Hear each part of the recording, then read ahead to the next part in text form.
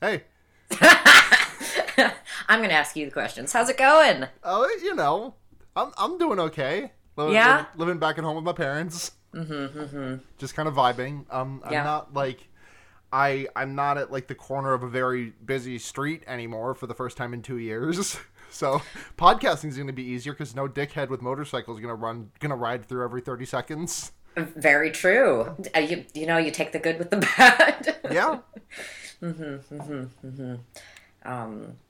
Man, it's a weird one out there, isn't it? Yeah. Right? Yeah. But let's not talk about that.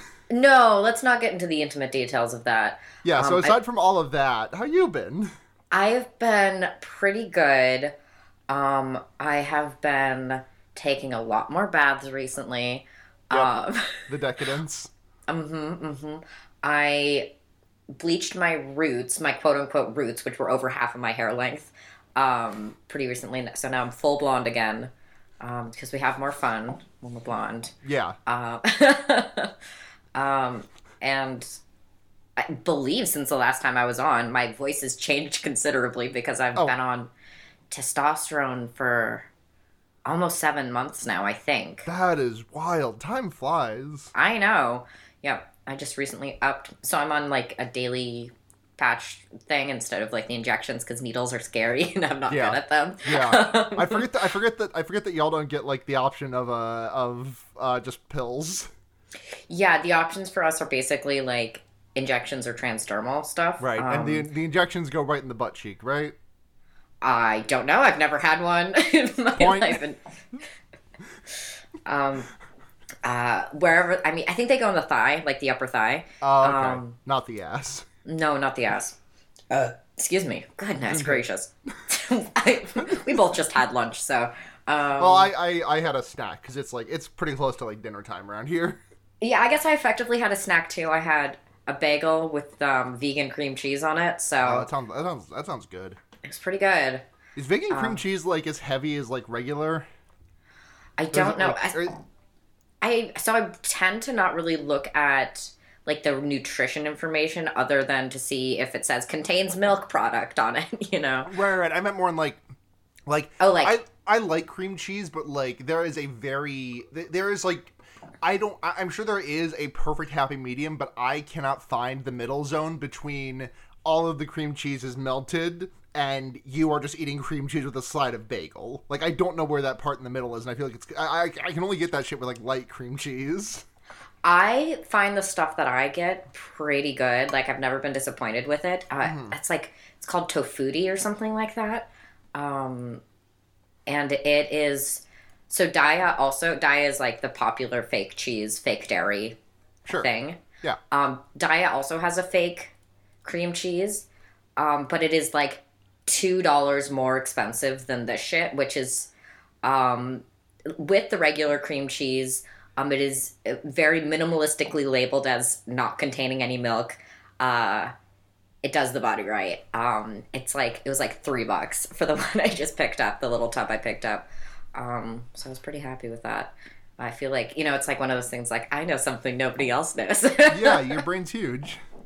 My brain is huge. Yeah, that's how I feel every time that's how I feel every time I like just pick something up after like when I'm I'm in the the international aisle of the local Wegmans and I'm like, okay, I'm gonna get some sesame oil, I'm gonna get some soy sauce, and I'm gonna get a little bit of this stuff, whatever this, just like picking a thing at random.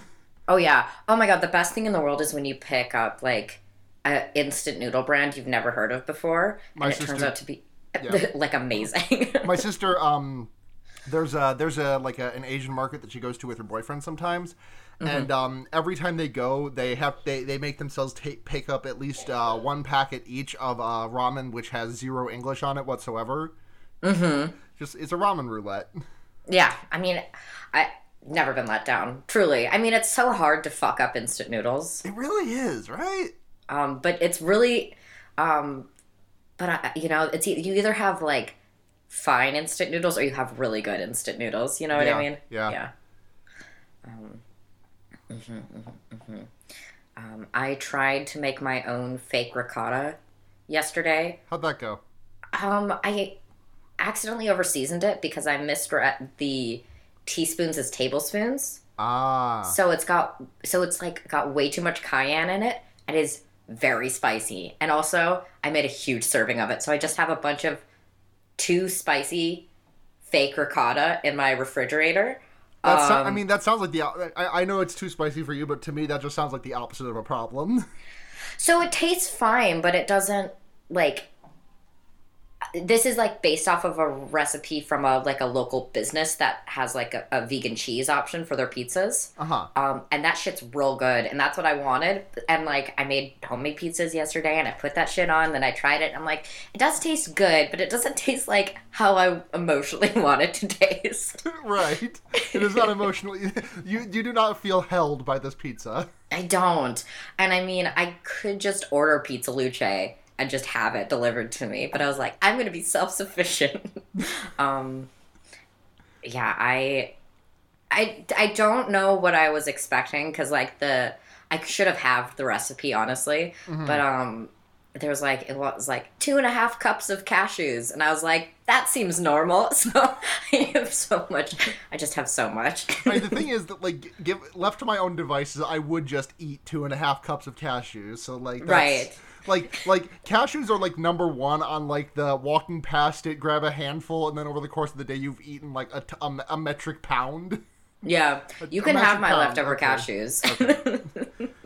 I don't have a lot, but you can have my leftover cashews. Excellent. Yeah, it's like that, and it's trail mix. Like trail mix is something I buy like you buy like an $8 bag of it, and then I walk past it, and I'm like, oh, I can use a handful of trail mix, and then I repeat ad infinitum until I have consumed the entire fucking 5-pound bag.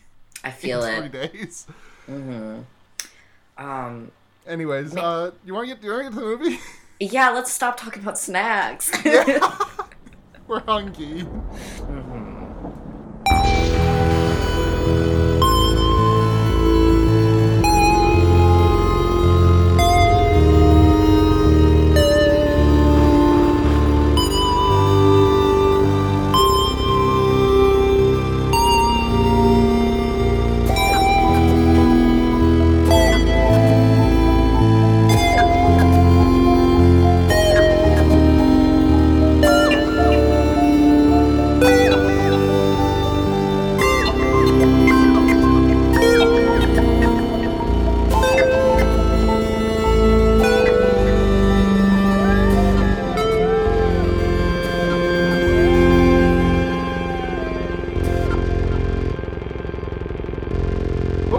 Everyone, it's your number one Sawcube movie. Sawcube. That's such a. It's like the, what is it? Metroidvania of movies. Of horror movies. Yeah. Sawcube. Mm-hmm. Yeah. Yeah. Because in Saw, you fuck. I don't actually know enough about the what differentiates Metroid from a Castlevania, despite how much I've played, how many of both of those I have played. Actually, and I'm the wrong person to ask. I just know it exists. Like I just know it's a thing. Yeah, absolutely. I've never played a video game. Yeah, it's your number one Sawcube podcast. I'm Sarah, and joining me, returning for the first time in, what's it been, like 6 months? It's been a grip. I am not sure. I don't think you've been on since Schlocktober. So then it must be close to 6 months. Yeah. Wow. Mm-hmm. Wow. It's Blair. Hi, it's me. I'm Blair. The king is back. Yes. And eviler than ever. Yeah, you can really get that like that deep like now that you've got the testosterone, you can really go from like that low register of like a slight chuckle into a full on cackle. Like mm-hmm. you have the range to that now. You can start really for sure. You got that lower starting point. And I feel like just in general in life, I've been cackling more. Yeah, I'm rubbing off on you. Like I don't know. It wasn't an on purpose thing. Like I didn't just wake up one day and was just like, I'm gonna sound like an evil witch all the time. Yeah, but I just like, I was watching, like, I was in the living room alone, just watching King of the Hill on the TV last night and just cackling. And I was like, I sound like an evil person And my roommate is in her room, like with a wall separating us, and I'm like, she must think I sound insane right now. Oh yeah, I mean, my cackle is well documented at this point. It's what many might say it's my defining feature. I love your cackle. Thank you. I do too. I've grown to appreciate it. It's good. It's a good thing. Yeah, very, very, very, very loud. Very loud. It's a laugh with character. Yeah. This reminds me. The other night I was it was like my sister's a nurse and she works like weird hours. Like a nursing student. I'm not entirely sure what she is, but like basically a nurse. She works super weird hours. So like one night she got home at like 11:30, and me, I'm just a fucking piece of shit who doesn't sleep well. So I was just like up chilling in the kitchen when she came in, and I started whispering to her because the sound there's hardwood floors downstairs and on the staircase, so the sound carries super easily. I didn't want to wake our parents up, and after like a couple minutes of conversation, my sister's like, "Do you think you're whispering right now?" And I checked in with myself, and it's just like, "Oh, this is just like what normal people talk like. This is like normal people's volume." Being quiet is really hard. Being quiet is fucking impossible. Like my voice is just this loud. Like this is just. Yeah, I feel like I'm either silent or screaming. You know. Yeah. Yeah. But I like it because I like living like that because I'm a star and everyone deserves to know when I'm in a room. You know. King shit. Yeah. Truly. Yeah. Absolutely. Yeah. Speaking of being in a room. Do we just want to? Are we not gonna? I guess we're sort of in an off period, right? So like, upcoming horror movies is not actually like a thing. Yeah, like I'm sure that there's like something there about how Escape Room 2 has been delayed or whatever. That's right. I guess upcoming horror movies, Escape Room 2, apparently, right? Like apparently that's upcoming. Yeah. But January 1st, 2021. Get there. I mean, the first thing I do when I get out of quarantine is go to Escape Room 2. Okay, then the first thing I'm gonna do when I get out of quarantine is get my fucking gooch quenched, and then the second thing I do is see Escape Room 2 with a very quenched gooch. Oh yeah. Oh, you get fingered in Escape Room 2. You remember how the Wild Thornberrys movie had like 4D, the smell-o-vision? Escape Room 2 has 5D. It's finger blasto-vision. So you're describing where a situation where finger blasting is just a feature of the film, instead of what I was thinking of is you go on a date and someone puts a jacket over their lap. And you get finger blasted while you watch Escape Room 2. Yeah, that's actually way better. The idea of a movie finger blasting me is terrifying. Yeah, I don't love it. Yeah. But yeah, we watched Escape Room this week. We did, and we didn't get finger blasted during. We did not, unfortunately, get finger blasted during Escape Room. Missed opportunity, so, I guess. That's a sequel. Right. We have to wait. Yeah. Our gooches remain dry as a gulch. Don't say that. Oh, that's so gross. Just that sonically. Like, the concept is fine, right? Like, it's fine. Yeah, sure. The idea of a tumbleweed rolling across my dick is very funny. But, it's alliterative in the worst possible way. 2 cowboys standing in the middle of my dick, taking 10 paces to either end for a duel. Very good. They're both Owen Wilson in the Night at the Museum. Both of them Owen Wilson. Wow. Yeah, it's you remember Oncest? I do remember Oncest. So there's a secret fandom for just Owen. It's Owencest. Good. I feel like you've been like firing on all cylinders vis-a-vis wordplay right now. So yeah, I've been I feel like I've been largely hinged in recent recordings. I feel like I've just kind of been letting the guest run wild because I don't want to like put the burden of being I don't want to put that burden on someone else who is like just there for one time. But right. You're Blair. You've already been party to this like a billion times. Right. No, yeah, please go absolutely apeshit because you know I will too. Yeah. Oh my god, my mouth already hurts from smiling. Oh, so cute.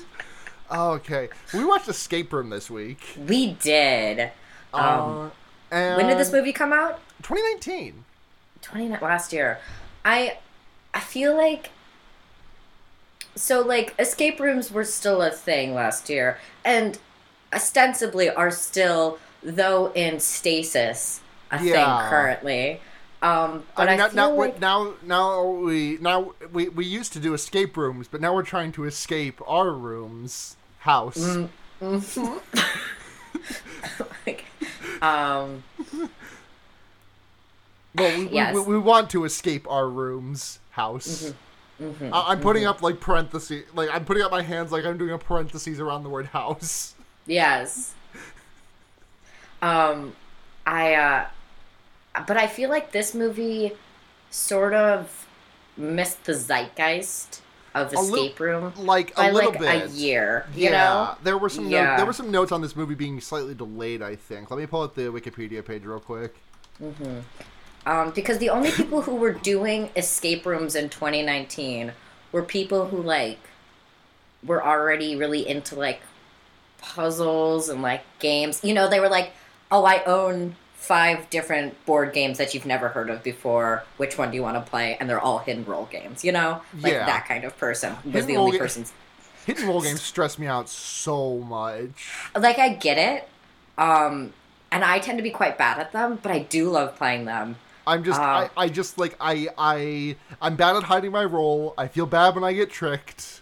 It makes me feel very dumb and bad. No, I get it. I tried to play a game of Subterfuge last year, and there were like multiple occasions which I was just like crying because I was so upset at myself for being bad at it. Oh, no, I totally get it. I do like playing them, but I'm quite bad at them. Yeah. I was explaining the rules to one I was playing recently-ish, you know, and I accidentally outed myself as the hidden role while I was explaining it.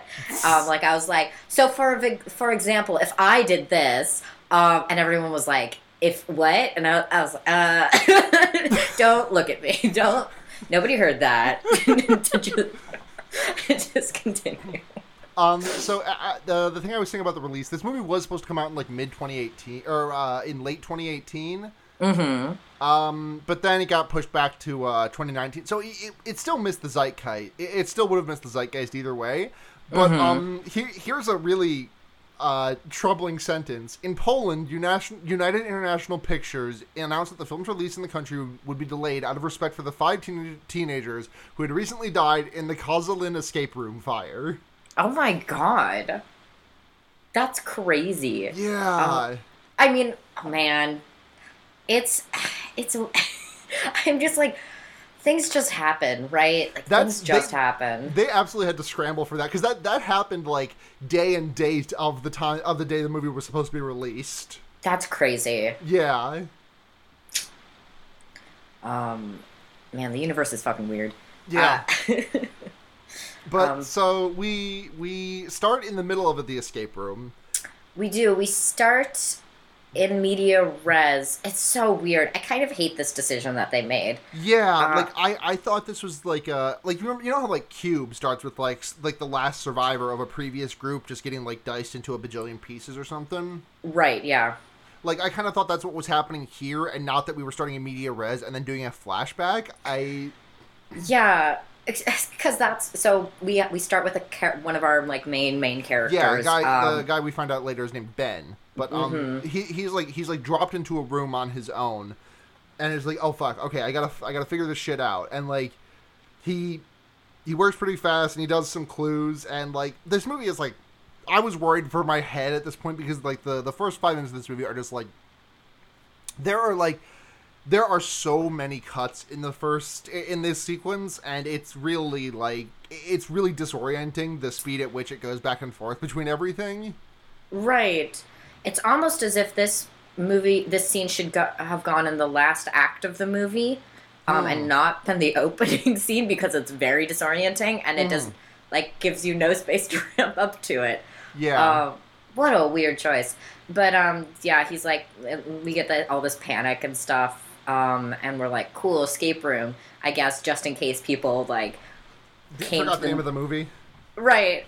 Came to the movie theater and like, where's all the escape rooms? Bah, I'm gonna leave 5 minutes into the movie because I don't see any escape rooms. They get to the escape like there were I'm gonna give this movie a lot of credit. I don't want to say I was about to say the one thing I'll give this movie credit for because this movie actually has some pretty good things to it in my opinion. Yeah. But like one of the things that I liked is that like they get to the escape room within like 15 minutes of they do like not including like title credits. I think it does actually happen before like the 15-minute mark into the movie, like from the first shot. I think you're right, and I actually also really appreciate that we get I think each character gets maybe 30 seconds to a minute introduction in their own like quote unquote universes, you know. Well, I mean, it's definitely longer than that because we only get introduced to 3 of the characters at the jump, right? Like right because we meet Zoe, who is a college student, and she's in what was it you called it, the Chekhov's I call it the Chekhov's lecture hall or something. Yeah, like it's Chekhov's lecture, like the Halloween or every horror movie trope where the lecture is extremely relevant. And she, like, the professor's like, can anyone tell me what quantum xeno theory is? Yeah. And it had something like Schrodinger, basically. Yeah, things will not move when they are observed. Yeah.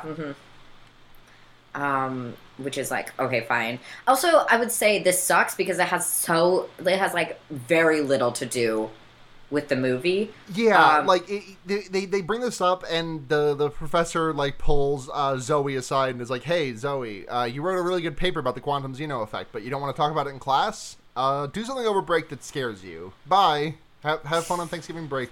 This takes place. When does this take place? Like Thanksgiving? I think so. So like November-y. Yeah. Okay. November, like not November-ish. Yeah. Thanksgiving is always in November. She fucks off. She goes to her room, and like her friend's like, "Are you sure you don't want to go to this super cool party?" And Zoe's like, "Nah, I'm good." And then she like hallucinates an earthquake, I think. There are like 3 stories here that are intercut a little bit. I'm just doing one at a time.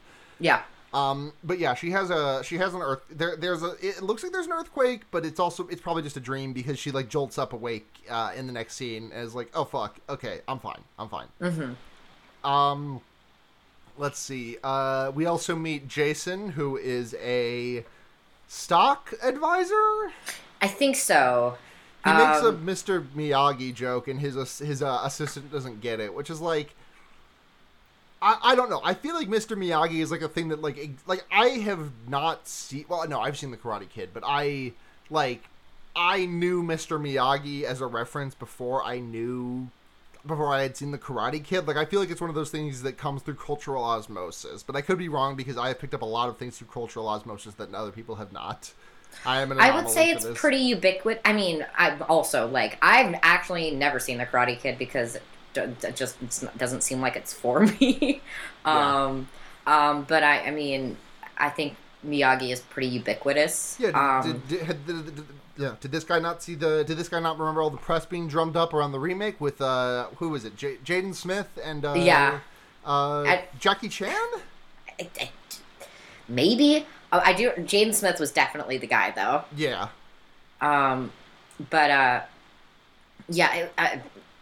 Weird. Whatever. It's fine. But I think this is like the first joke that got like a laugh from us.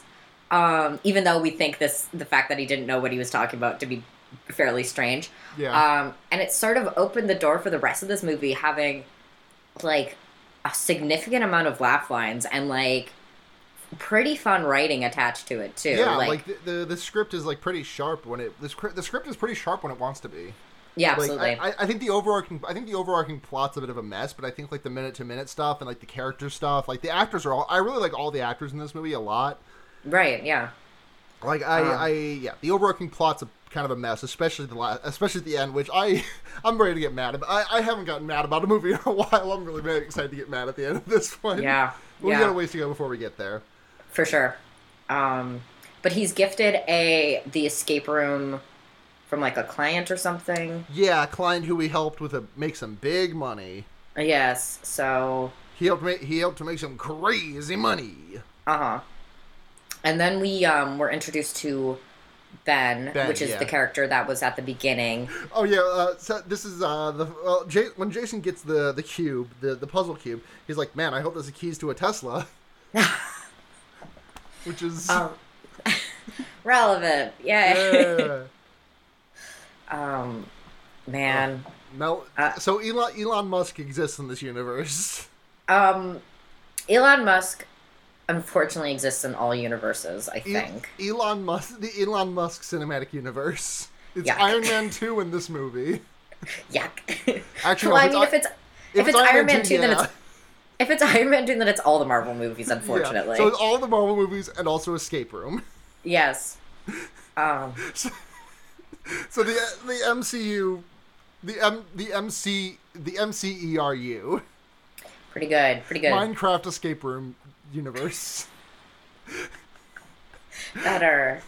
I really enjoy that. But yeah, so he gets that. Then we also meet Ben, who is like a drinker. He's like just like some retail shop worker. He's just like labeling paint cans in the back, and he asks his boss, "Hey boss, can I work? I heard there's an opening up front. Can I work up front?" And his boss is like, "No." And then his boss sees the alcohol and is like, "Hey, don't drink that. You should probably keep a better eye on that, son." And like,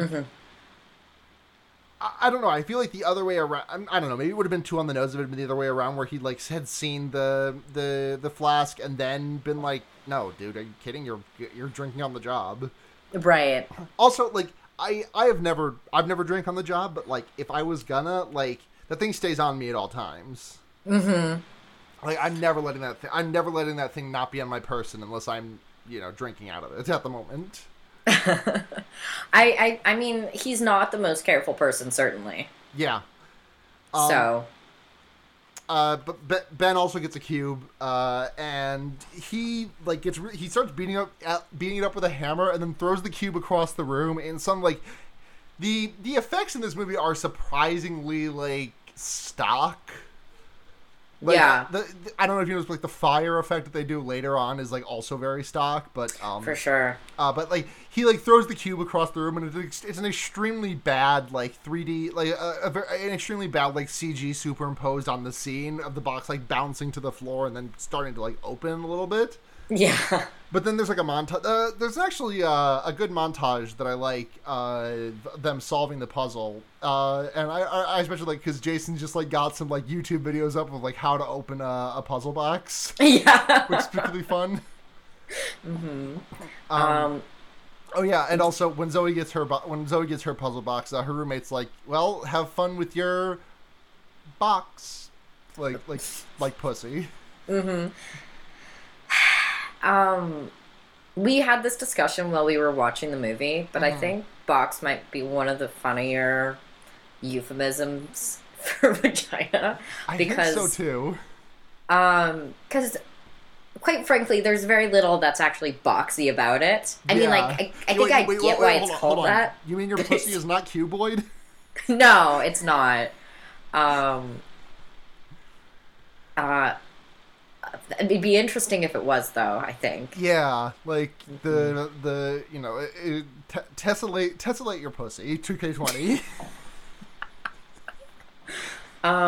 Man, if we did the Wonder Year style titles for these episodes, Tessellate your pussy. I think Tessellate Your Pussy might be the title for this episode. It would have to be.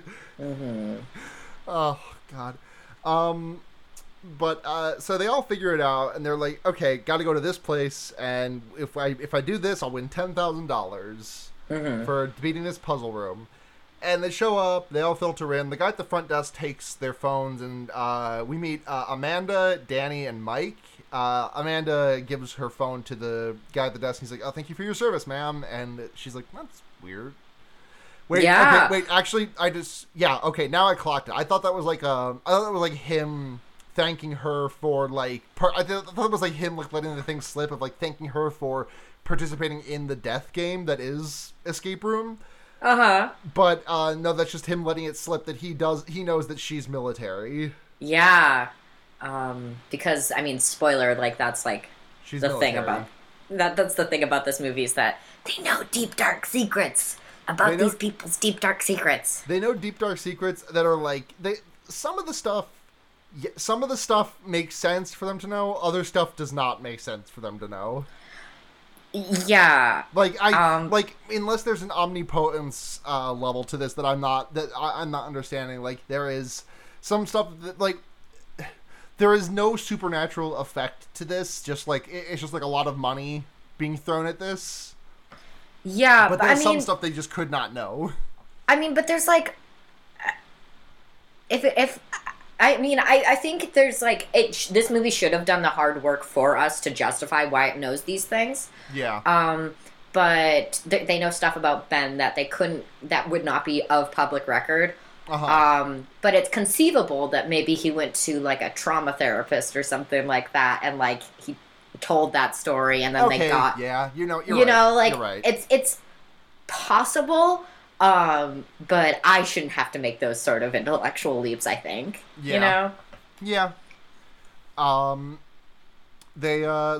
meet Amanda, who is a Iraq War veteran, Mike, who is a trucker, I think he says.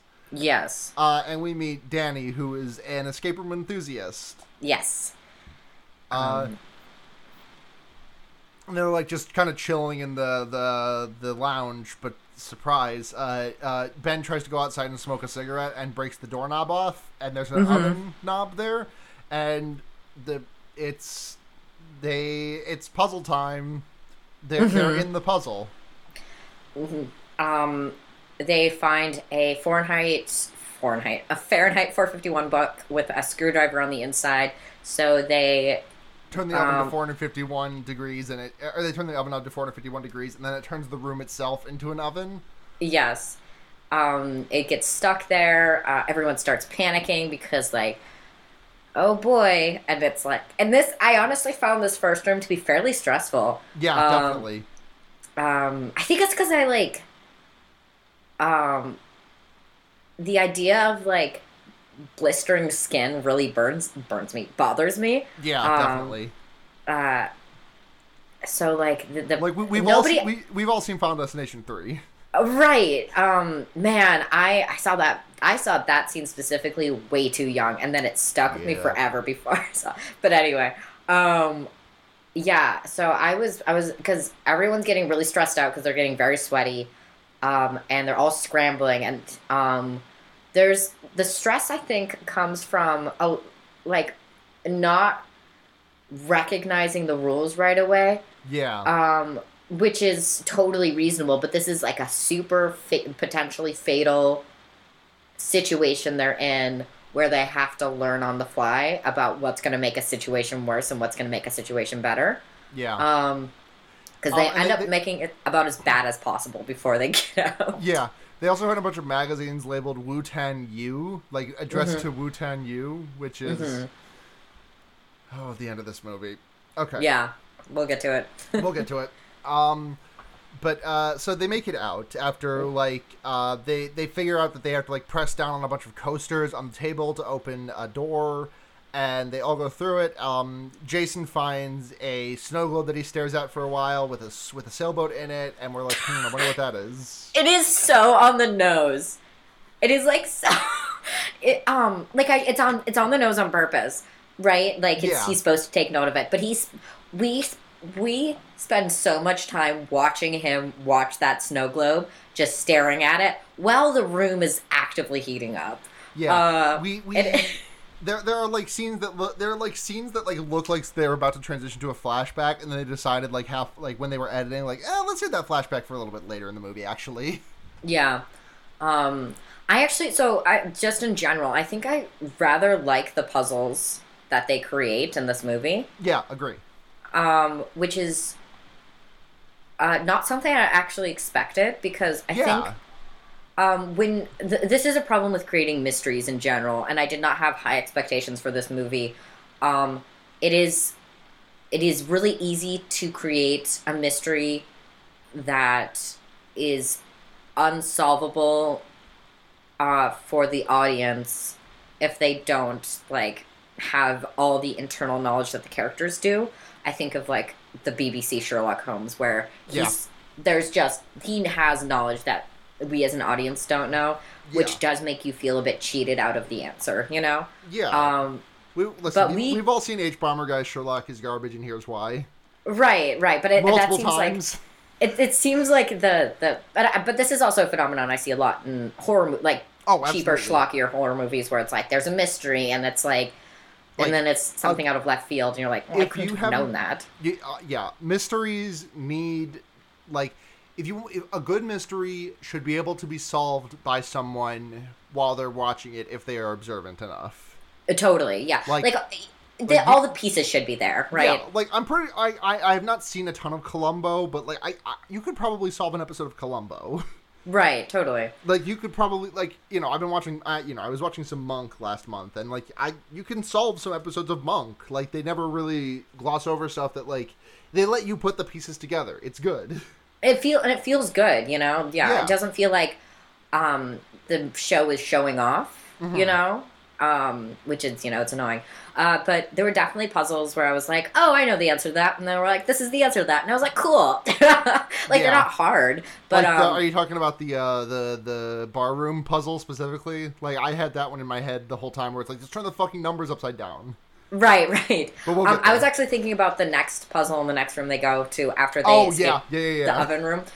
Though this is so corny at the same time. Yeah. So they end up when they're in the process of escaping, we see Amanda having a flashback to like her fucking like her military jeep in Iraq being overturned and her crawling out of like the wreckage, and she's having a panic attack in the middle of it, and Zoe like kind of talks her through it.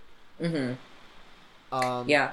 But so when they get to the next room, it's like a little cabin basically. And they're all like drenched in sweat, and they're like just trying to calm down from the fact that they almost all got burned alive. Danny's having a ball all the time. He's like, oh, we were never in any real danger. Did you see how it like the fire just missed me? I definitely like triggered the fire, by moving. Yeah. It's just supposed to freak us out. It's not actually supposed to put us in any danger.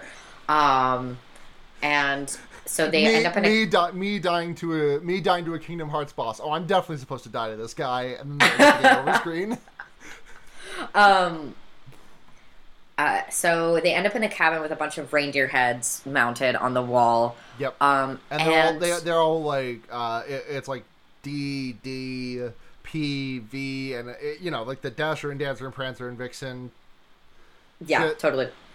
And they're supposed to find like there's like a letter, a 7-letter lock.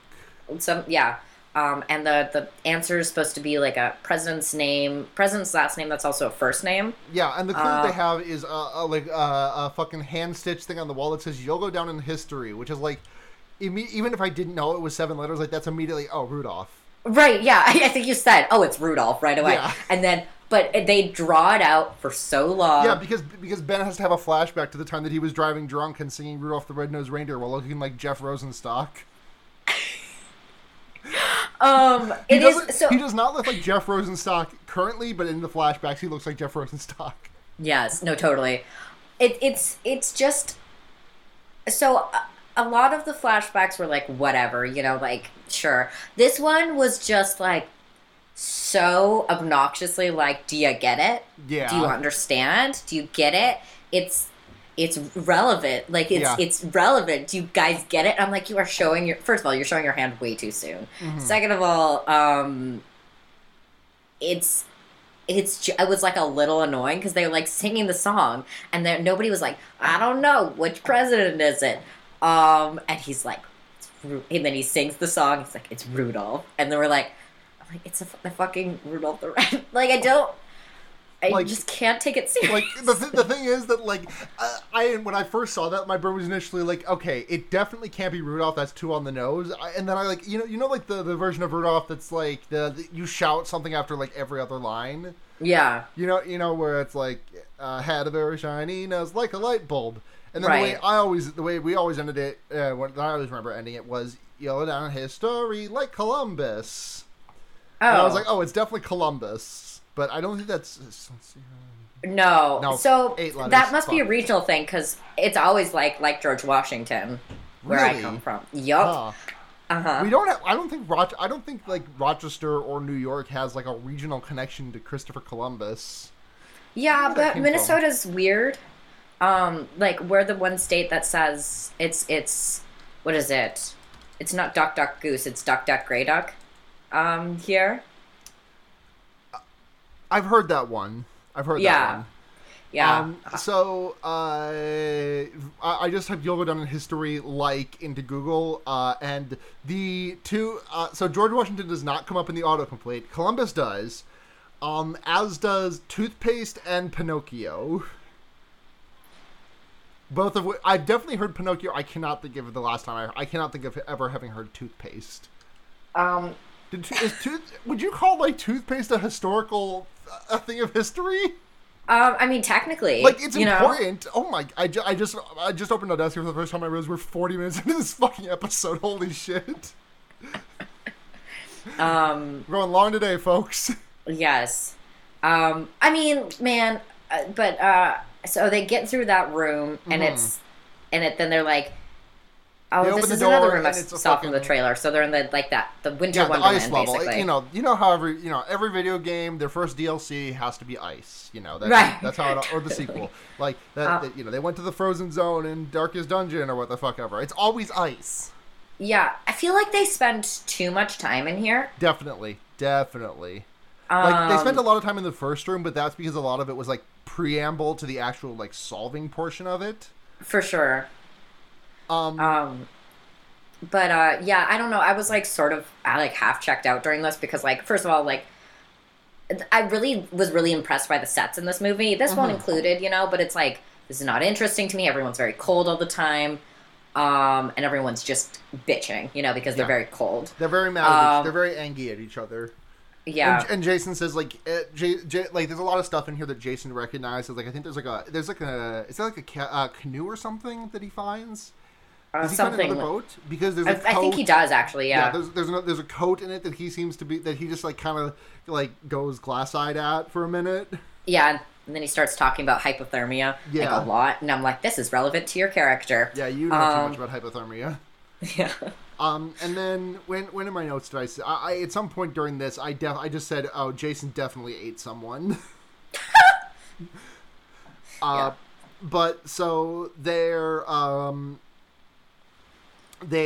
find like a hole in the ice, and they accidentally Ben accidentally gets his foot stuck in there. And they're like, okay, let's fish in here. There's a fishing hole. They find a magnet, and they attach it to it, and they pull up like a cube with an ice cube that is like that has like a metal framing, and in the middle of it is a key. And then they're okay, let's melt this shit with Ben's lighter, because Ben's like trying to smoke a cigarette. And Ben's off to the side being a fucking dick, and he's like, yeah, come over here and get the fucking lighter, you piece of shit. And then Danny walks over and gets it, and then as soon as he picks it up, the ice explodes, and he falls through and fucking dies. Yeah. Which I thought the scene was pretty cool. Like, I found myself pretty unimpressed by a lot of the deaths in this movie, but I really like the way this one was done, because, like, they're, like, scrambling, and they're, like, they keep an eye on him, and they try and, like, they're trying really hard to, get him out of there. But at one point they lose track of him, and then it goes to like this bird's eye view shot of all of them scrambling in like one area of the ice, and then like 10 feet away from them, nowhere near where they're actually looking, we just see like Danny like floating down towards the bottom of floating out of view of the ice and just dead. Yeah, and I think we literally see his last breath. Yes, definitely. It's pretty cool. And then they're all fucking mad at each other because they're like, damn, that was weird that he stood on the exact spot where the ice exploded. Ben, what the fuck did you do? And Ben's like, you are all weird people too. Like, you're all fucking weirdos. I just work at a hardware store. Yeah. It's so this is like interesting because like, so they plant the seed for them turning against each other, and then they never really do. Yeah. Because basically after this, they're like, teamwork makes the dream work. Yeah. I think the next set they step into is my favorite one. Definitely. But before that, they're like, okay, we gotta melt this. This key out. And then they say, okay, everyone, keep your hand on the escape room block ice. Pretty good joke. Thanks. Listen to the Wonder Years. They all put their hands on the ice, and they're like, okay, our body heat will melt this. And, like, I don't know enough about science to say that's not true. Like, right. Always Sunny meme, that doesn't seem right, but I don't know about enough science to dispute it. Exactly. But also, it just really feels like they missed something on this. Like, I really was expecting them to, like, open the door, and then, like, on their way to the door, they find, like, a fucking blowtorch or something they were supposed to use. Yeah, like a space heater or something. Yeah. But, they all use their body heat to melt the ice, and they get the key. And as soon as they get their hands on the key, the ice starts fucking exploding. Yeah. And then we get into a really good set. Yeah, so then they go into the next set, which is an upside-down bar with a pool table on it, and they're just all on the ceiling of it, walking around. It's pretty cool. I would love to actually go to an escape room that is set like this, though with less climbing and less... Floor falling away? Yeah. Don't love that. Yep, because they get there and the phone starts ringing, and there's a phone on the table and it starts ringing, and there's a fun thing where Mike walks up and is like, well, how the fuck are we supposed to get to that? And then, like, on cue, like, the phone falls off the receiver and, like, into his hand. Yeah.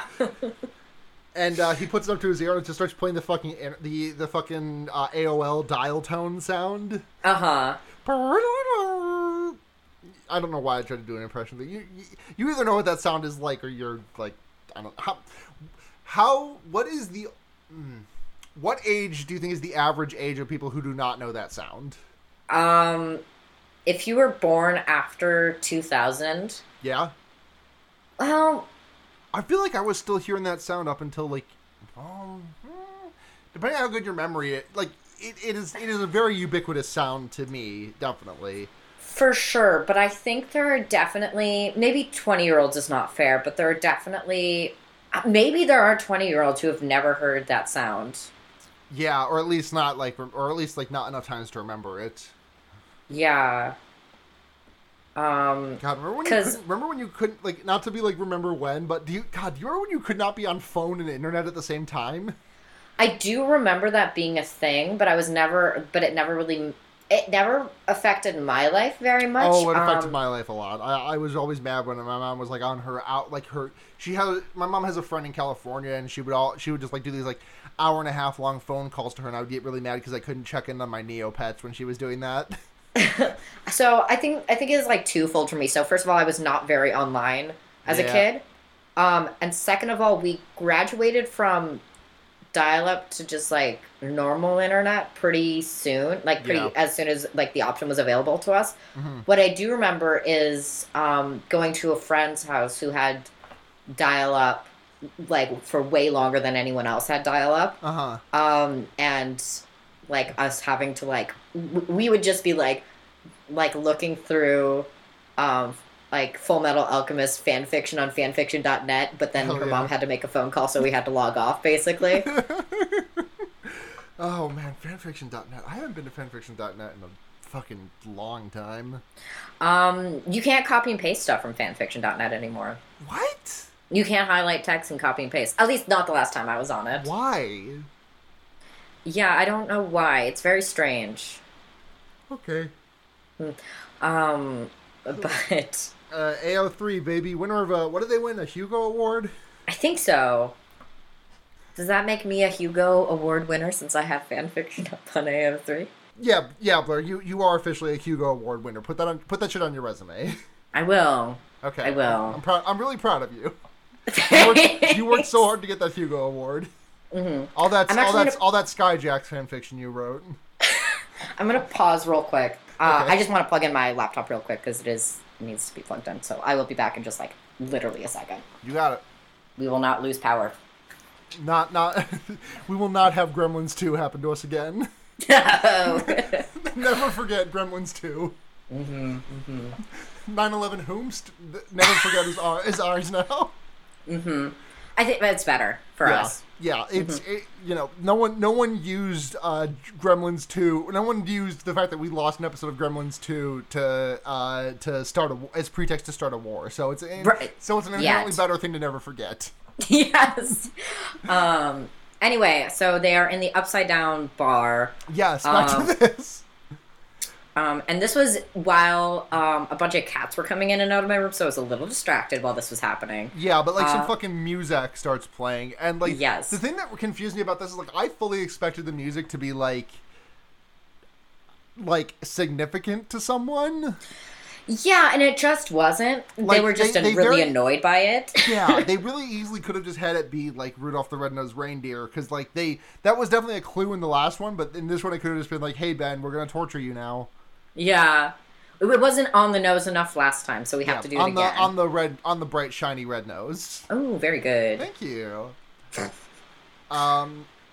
But the puzzle in this room involves them like they have to do like a sliding block puzzle, and then it like when they do the sliding block the floor starts falling away in the middle of it. And they all fucking scramble to get around. At one point Zoe like jumps from I don't know, it's from like surface to surface and falls to the floor, hits her head. Mm-hmm. And then she gets her flashback, which is like her surviving a plane crash. Yeah. And then she wakes up. They figure out the puzzle because the sliding block puzzle, when they solve it, is like, hey, it's like pool balls, but it's like, you know, there's a stripe and there's like a stripe and there's a fucking, I don't know where like one of them's an 8 ball, one of them's the 9 ball, one of them is the 10 ball. For sure. Yep. And the thing that confused me about this scene is that when they open this, they find a safe and they input the numbers in, but like they have to turn them upside down because the room's upside down.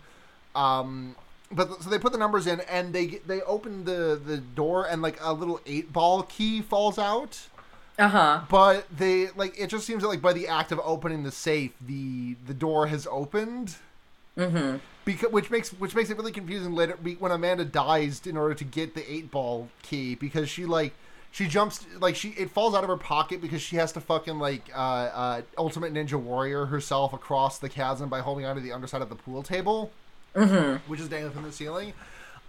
She like curls herself. She like brings her legs up and like to rest, and the pool ball like falls out of her pocket and onto like the last surviving plank. She jumps down and grabs it, and then like she throws it to Jason, and then she just like fucking the floor goes out. She grabs onto the phone and hangs on for a minute. They try and save her, but she's like, no, it's fine, bye. Yeah, and it's strange. It's like, well, fuck, we need to kill them somehow, but we've made her too competent, so. Yeah. I don't know. It's and fine. And then they just kind of make it out. Yeah. Without using the 8 ball key, it feels like. Yeah. Unless if they used the key, I did not. I like blinked and missed it. Right. Like I know I have a history of being bad at watching movies, but I made sure to, you know, I've been getting better at that. I've been, you know, keeping my eyes on the screen all the time, except when I take them off to make notes. So it's entirely possible that like it happened when I was writing down "Bye Amanda" in my phone. Either way, Amanda's gonzo, and they end up in a sort of like observation room, I guess. Yeah, with a bunch of medical. Yeah, it's like a little like a hospital wing, I guess. Right, and this is where we start to like learn more about this, like what they know and like the like what's going on here, because there's like little dossiers on everyone. Yeah, and they go around the room and they talk about how all of them like are the only survivors of something, like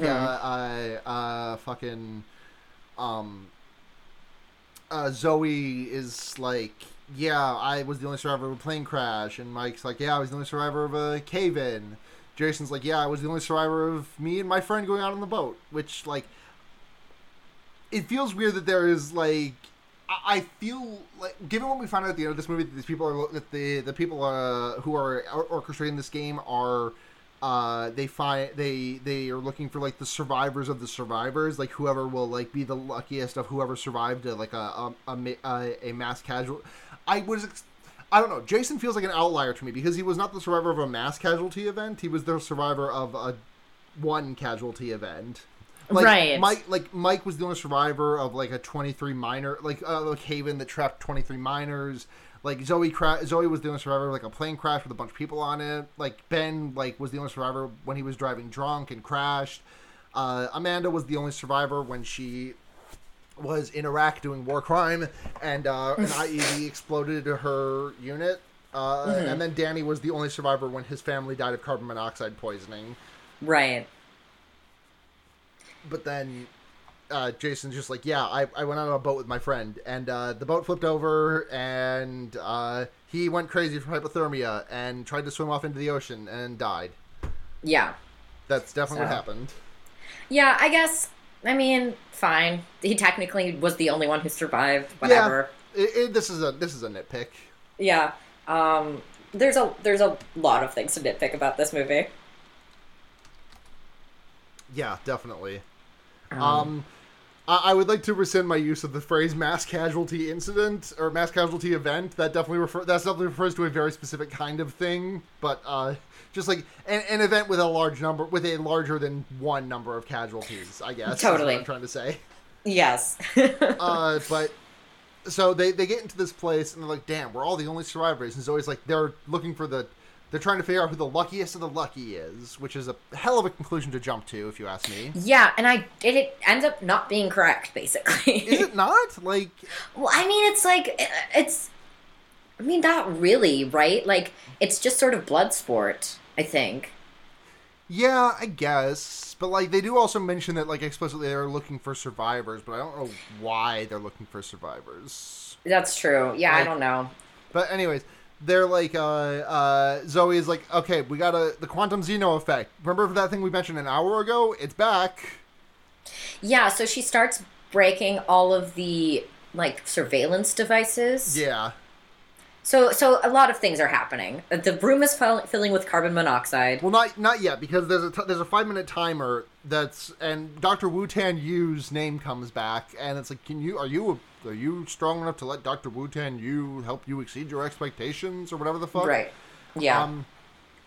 And they take this to mean, okay, in order to do, there's an EKG over here that they find out by finding some X-rays that's sign language. Mm-hmm. And there is I appreciate the movie answering my question before I can ask it, because I'm like, okay, because Ben's the one that figures out that it's sign language, because it's like, it's, the letters for E, K, and G in sign language, they all, like, turned upright. They just look like, 1, 2, 0. Right. But Ben's like, oh yeah, it says EKG, and then for half a beat, I was just like, how does he know that? And like, he just like, my cousin's deaf. They knew that too, I guess. Yeah. Sure, fine. But I'm glad they had like an I mean, you can, yeah, no, totally. Yeah. I mean, who among us did not learn the ASL alphabet in elementary school? That's true. I don't know how much of it I actually retained, but like, yes, I can make it to E with like A, B, C, D, E. I don't know what the fuck F is.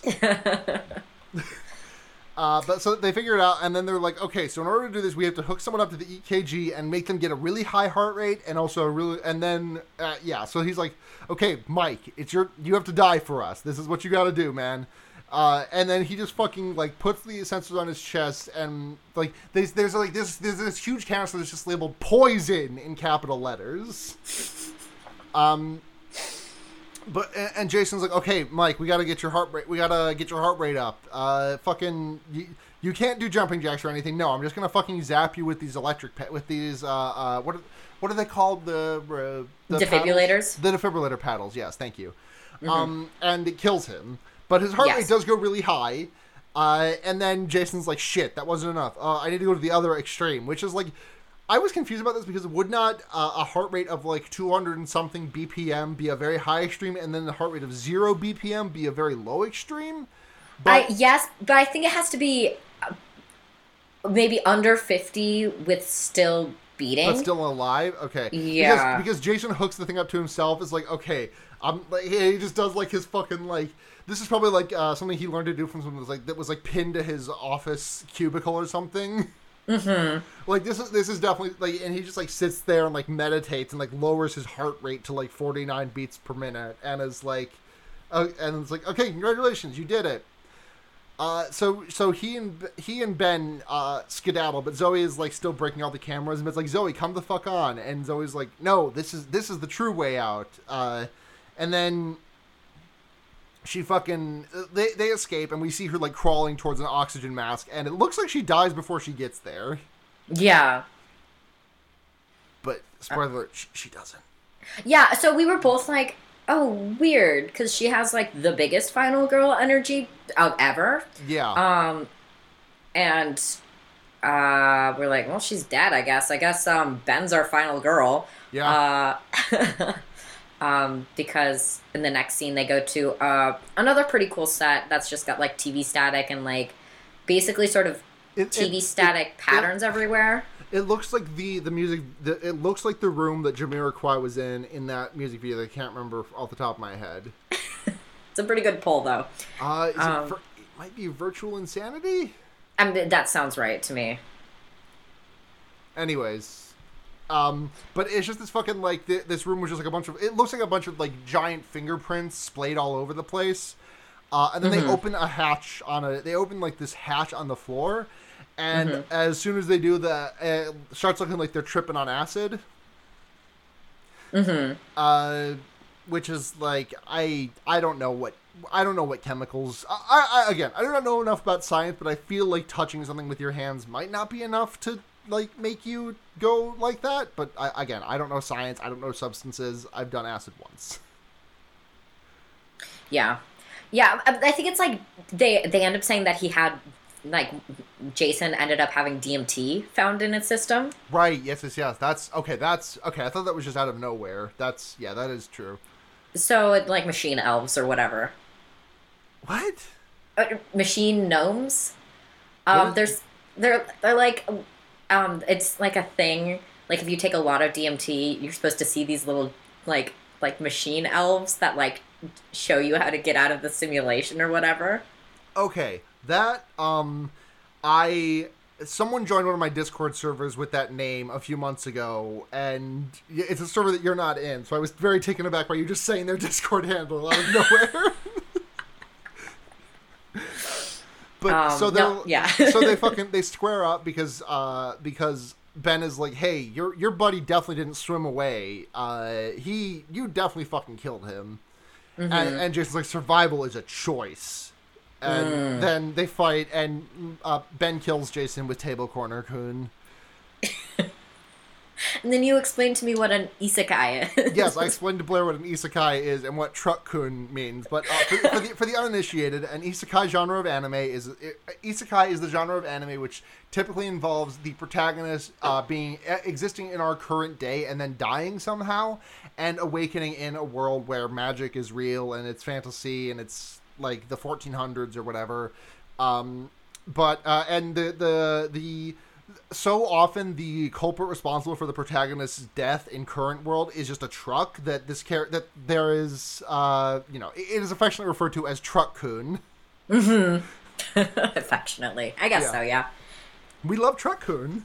I guess we do. But then we're back at the start of the movie because Ben like gets the antidote and gets out and he crashes to the floor. And we're back at the start of the movie, which is I was really worried they were going to just show us the exact same 5 minutes that they started the movie off with, but instead they cut to the aftermath of the room where Zoe and Mike died, and two people in like hazmat suits come in and they're like, all right, there are two bodies in here. We're gonna do cleanup process now.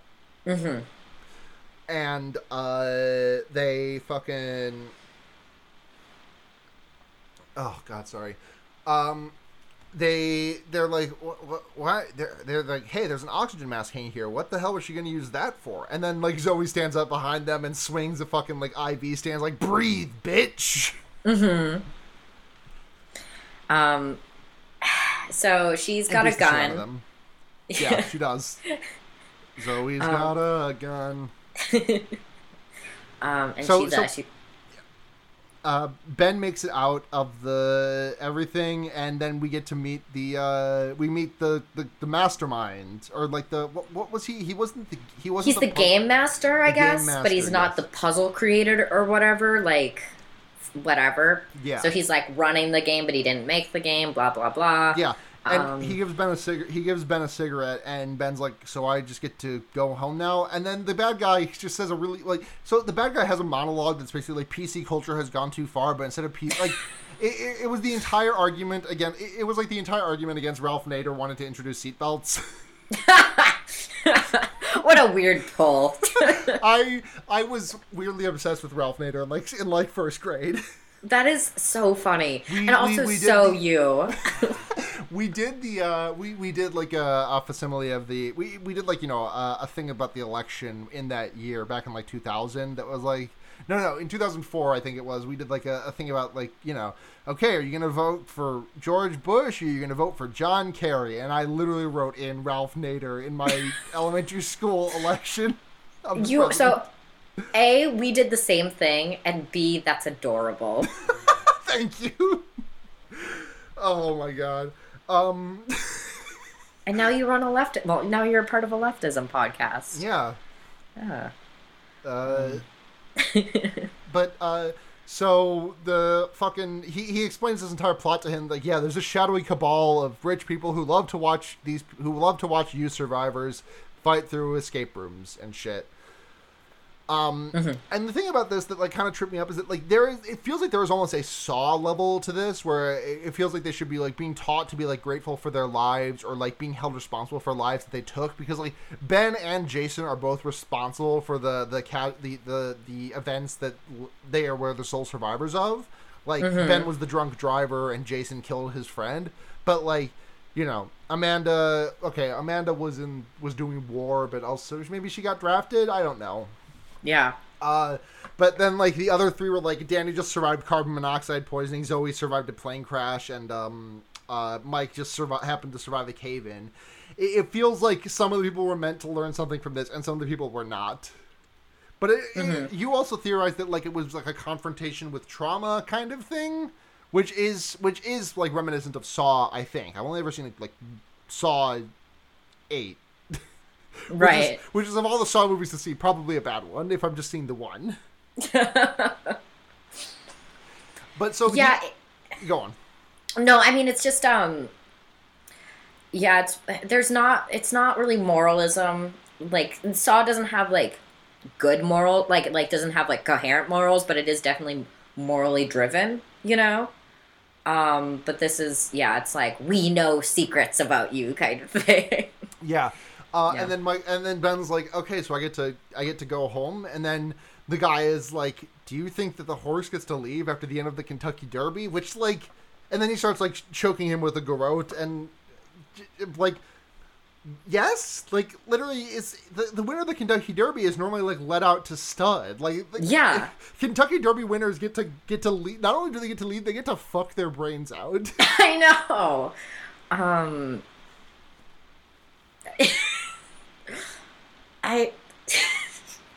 He's like an uber rich person too. He should like know about the Kentucky Derby of all things, right? Come on. Unless we're wrong. But I don't think we're wrong. No, we're not. Wait, what? Sorry, what did you say? My eyes just glazed over. My eyes just glazed over. What was the thing you just said? Don't worry. No, I was basically just supporting you. I was yes-anding you. Okay, thank you. But so he's about to kill Ben, but then Zoe steps around the corner and shoots the guy with her gun. And Ben like kind of slumps to the floor, and then there's like a little bit of a cat and mouse thing between Zoe and this guy. They fight back and forth, and there's like this really slow motion shot of Ben smashing the guy in the face with a glass bottle full of water. And then like he's just unconscious on the floor, and Zoe and Ben are like standing there. And Zoe's like, we have to make sure. And then Ben just like plugs him twice and is like, he's dead. And then they walk out, and like Ben is like hobbling out with his arm around Zoe, and Ben's like, you came back for me. And Zoe, like, really good line. I really wish they kind of had just ended the movie on this, which was just, well, I'm tired of being the only survivor. Yeah, and I was like, good, roll credits. And then it's like, so they have this whole like, so Zoe, like, they go to the hospital. Zoe's, like, taken in by, like, the police. And they're like, show us where all this is. And she's like, here it is. And it's all abandoned. And then we see No Way Out written out, spray painted on, like, the abandoned place that obviously is, like, not what it used to be. Like, it was obviously dismantled. And she's like, it's an anagram for whatever the doctor's name was. Wu-Tan Yu. Yeah. And she's like, wow, wow, wow. And we're like, oh, okay. And then it's like 6 months later, and she's like, I'm still obsessed with this. And he's like, cool. Are they like in Venice or something? Because like there's someone on like one of those like paddleboard things, just like a little, next yeah. to them. It seems like it. It's very strange. I don't know. But so she's there with Ben, who's like clean shaven, and now he's doing customer facing work now. Yay! And like they're maybe dating. The glow up. It's like not. It's ambiguous. It is ambiguous, which I kind of appreciate. I appreciate that they weren't like married or whatever. You know what I mean? Definitely. Which would have felt really cheap, I think. Yeah. But I don't know. But they're like, okay, we have to. I figured out where these guys are. Their logo has it's an Escher staircase with coordinates on it. So we have to. It's an unidentified building in the middle of New York City. We have to go fight them. Mm-hmm.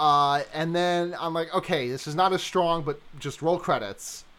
And then we cut to a plane crashing, and there is like the flight stewardess is like in the middle of doing an escape room thing with one of the flight stewards. Yeah. I forgot what the term is. They're all flight attendants now. Right. Okay. Yeah. It's been like that for a long time. The only reason I don't think I've even been around for long enough for them to have known them be referred to as stewards and stewardesses. Yeah. Mm-hmm. It's weird. It's the collective unconsciousness is getting in your brain. But at this point I was like, oh shit, are they just like cold opening for another movie? And then they're like, they don't solve the puzzle in time, and it looks like they're about to crash into a mountain, and then it's revealed to be a screen that's actually projecting a mountain.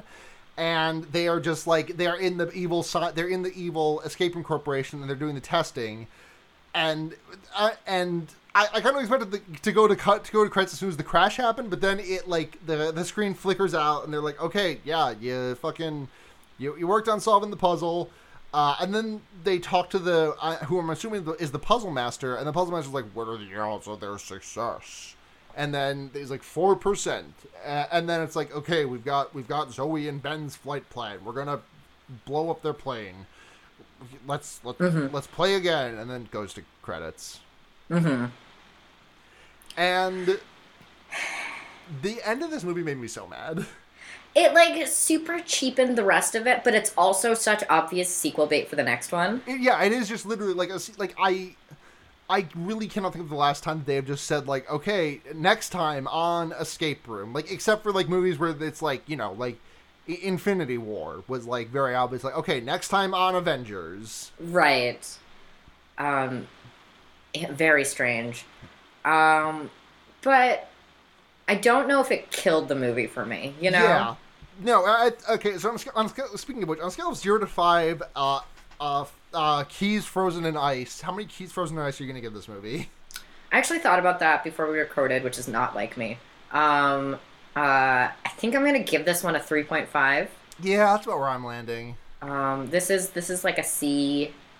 This gets a C on its test, but that's fine, right? That's fine. That's pat. C's get degrees ostensibly. Yeah, absolutely.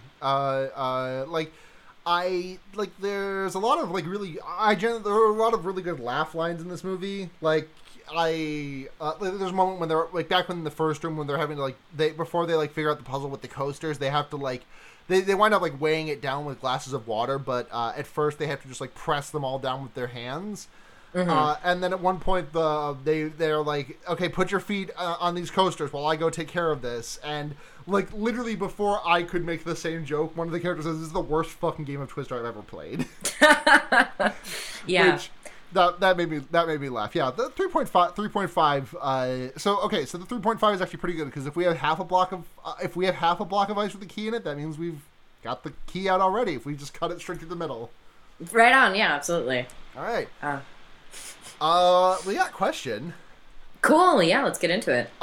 From at Antigone Progon, if you had to make an escape room themed on a horror movie, which would it be, and what would it be like? Note, I'm specifically disallowing an escape room themed escape room. Which is probably for the best because I would have made that joke. A Blair Witch themed escape room would be pretty fun, I think. Hellraiser. Hellraiser is the better answer, I think. Like, remember the bar scene in Hellraiser 3? Just that. Yeah. Oh man, yeah. Hellraiser is like a better movie aesthetically anyway, so you could do a lot more with it. Blair Witch Escape. The problem with the Blair Witch Escape Room is that, like, by nature of being confined to a room, it would defeat the nature. It would defeat the nature of the Blair Witch, unless you were doing like Rustin Parr's house. True. Actually, I would kind of fuck with Rustin Parr's house. Me too. That actually would be pretty dope and really scary. Yeah, absolutely. Yeah, I stand by both of our answers. Yeah. Sorry, I had to open Twitter to look at this, and Twitter says, here are some trends for you to look at. They are Pompeo, virginity, Blue Lives Matter, and divorce. So thank you, Twitter. Who do they think you are?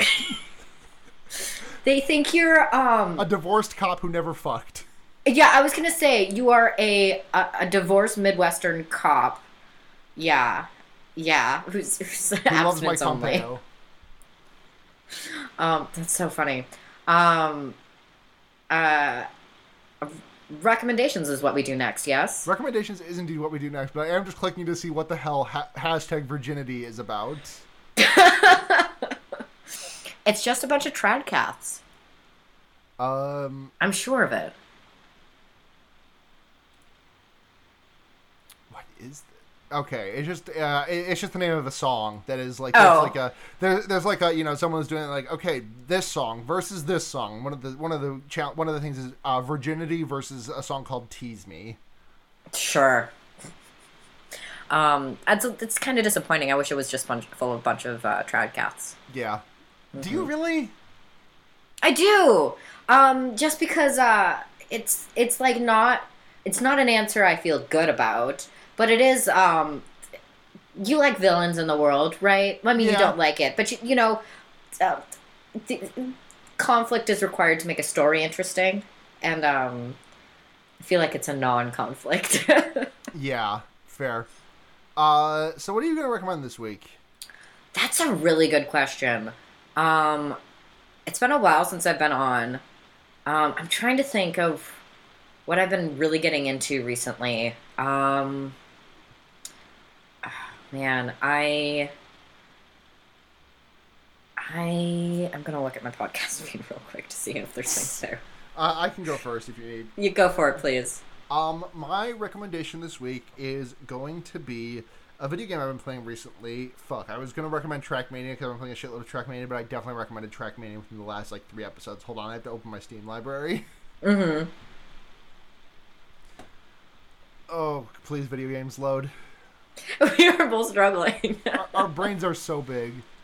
I've been playing Yooka-Laylee and the Impossible Lair. I didn't play the original Yooka-Laylee, but this one is like, I've always liked the Donkey Kong. I always really liked the Donkey Kong Country Returns games. I never played the original Donkey Kong Countries, but the Returns were really good to me. I am having a blast with this game. It's really fun. It's, you know, it's just like it's a side-scrolling, you know, you've got a roll, you can do a jump, those kind of things. Oh, fucking yeah, dude. But it is actually just like really fun. The music in it is great. It does the thing like there's a really cool overworld aspect to it, and whenever the characters talk to each other, they do the you know what it sounds like when they talk in Banjo and Kazooie, right? Kind of. It sounds like when they talk in Animal Crossing, but a little bit slower. Right? Yeah. Okay, that makes sense. Yeah. Cool. What are you recommending? So like everyone listens to this podcast basically, but it also like blew my mind sort of when I listened, like I marathoned through all of it in like a week. Reply All is really good. Hey guys, Did you know that Reply All is like amazing?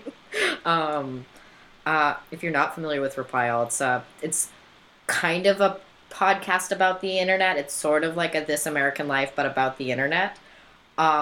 And I think it's like the only way I want to interact with like internet culture anymore is just to have it filtered. You only want to experience it through PJ Vogt and Alex Goldman. Yeah. Yeah, absolutely. Yeah, it's because they really are the perfect vectors for it. Yes, if the podcast was just all yes, no. I know. that I would listen. I need to just dip in for the Yes Yes No episodes. They're so good. So like, there's the Yes Yes No's made. Like, I listened to it all in like 2019 or early 2020 actually, but it made like 2016 to 2018 internet make sense to me finally. Oh, like, okay. You know, like I never really totally got what like Pizzagate was about, you know, and like everything else surrounding that. Like I'm like, oh, so it's like pedophilia conspiracy theory, you know? God, I truly wish that was me. I wish I didn't know about all of that. I'm really good at being not plugged into those things because I don't do podcasts about it. You should listen. You should listen to QAnon Anonymous. Yeah. I mean, honestly, I probably would. I'm also recommending QAnon Anonymous this week. It's about it's three guys who are delving into and like reporting on what the fuck QAnon is doing and saying and up to. And I think it's like, in addition to it being a really just enjoyable podcast, like it's super funny. Like I love hearing what these guys have to say about like all of this stuff, all this fucking absolute wacko shit that QAnon people are saying. Yeah. I do think it is also like, you know, this is like possibly one of the one of, if not the largest conspiracy movements in like in recent American history, and like I feel like this is an important documentation. I truly think that. I actually really agree. I've had it recommended to me several times before, and I just would forget about it every time. So I might actually, because I'm looking for new things to listen to all the time. And to be clear, this is not TrueAnon. This is QAnon Anonymous. Like I don't know anything about TrueAnon. Maybe that one's also good. I don't know. Yeah. But the other than Yes Yes No's, it's got such like really like strange and like almost beautiful human interest stories that are just like, man, people use technology and like the internet as such an interesting form of self-expression. Even like modern internet, which is very bad. I feel like there's like a beauty to scams even on it, you know? Yeah. Or just like, if not a beauty, then sort of like a rubbernecking car wreck sort of. Oh man, look at all this like how like online tax forums work and like Facebook and shit like that. It's really, I feel like I understand the world better because of it. Yeah. Yeah. It's really good. It brings me a lot of, shockingly, a lot of personal comfort. Yeah. Oh man, yeah. I'm gonna do I'm so excited. I'm gonna do a fucking lazy ass edit on this podcast. All I'm gonna do is I'm cutting this part out also, but I'm just gonna snip out the part that you wanted me to cut, and then intro, outro, done. Right on, totally. So it's been a long week. I spent a lot of time doing fucking yard work today. I want to get the episode up tonight or tomorrow for whatever. But so. That's going to do it for this week's episode of Fear Baiting. Blair, thank you so much for editing almost every episode and also for being on this episode. Thank you. I mean, my pleasure. You thanked me. Well, thank you for thanking me, and it's also my pleasure. always great to have you on. Literally, whenever you want, you can just come on this podcast. Even if I already have a guest, I'm sure they will be happy to have you. I'll just join the call halfway through. Please do. That's what Gregory is for. If you want to find us elsewhere, well, Blair, where do people find you? It's real easy to find me online. At Blair Kitch on Twitter. I might just like sort of vaguely pimp my stuff.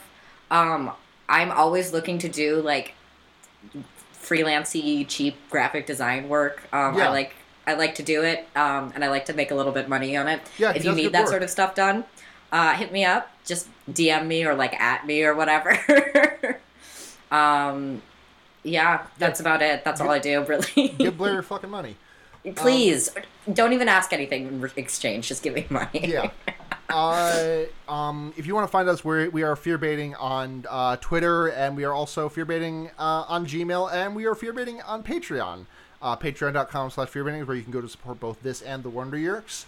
$1 a month is early access to episodes. Like this one is going up early, probably. If my computer doesn't explode. Right. $5 a month, you get your name right on the podcast and a short message of your choice. $10 a month, you get to demand that we watch one horror movie of your choosing. It has to be more of a horror movie than Donnie Darko, and also you get your name read. So thank you very much to Michael Kaiser, Paul Moran, Kit Spindler, Paul Bechtel, and Ducky Aisha. We love you all so very much. If you want to find more of me, I am at SunhatGenya on Twitter. I can also be found on other podcasts under the Noisepace.xyz network. Thank you, Matt GameCube, for overseeing that. You can hear me on The Wonder Years, which I do with Blair and Seda, friend of the show, Seda, and also a musician of the show. I'll plug their stuff in just a moment. You can also hear me on Henry Kissinger's Pokemon Going to Die. They've left us some podcasts by, for, and of the Terminally Online. Thank you very much, as I just mentioned, to Seda for doing our intro and outro music. You can find them on Twitter at Nudity, like Nuditea. You can also find their music that they make under the handle People You Meet Outside of Bars by heading to gaygothvibes.online. And I believe that's everything. So, until next time, I'm Sarah. I'm Blair. And remember, you can put a fucked up guy anywhere. Oh, my voice cracked halfway through that. Good night, everyone. Bye.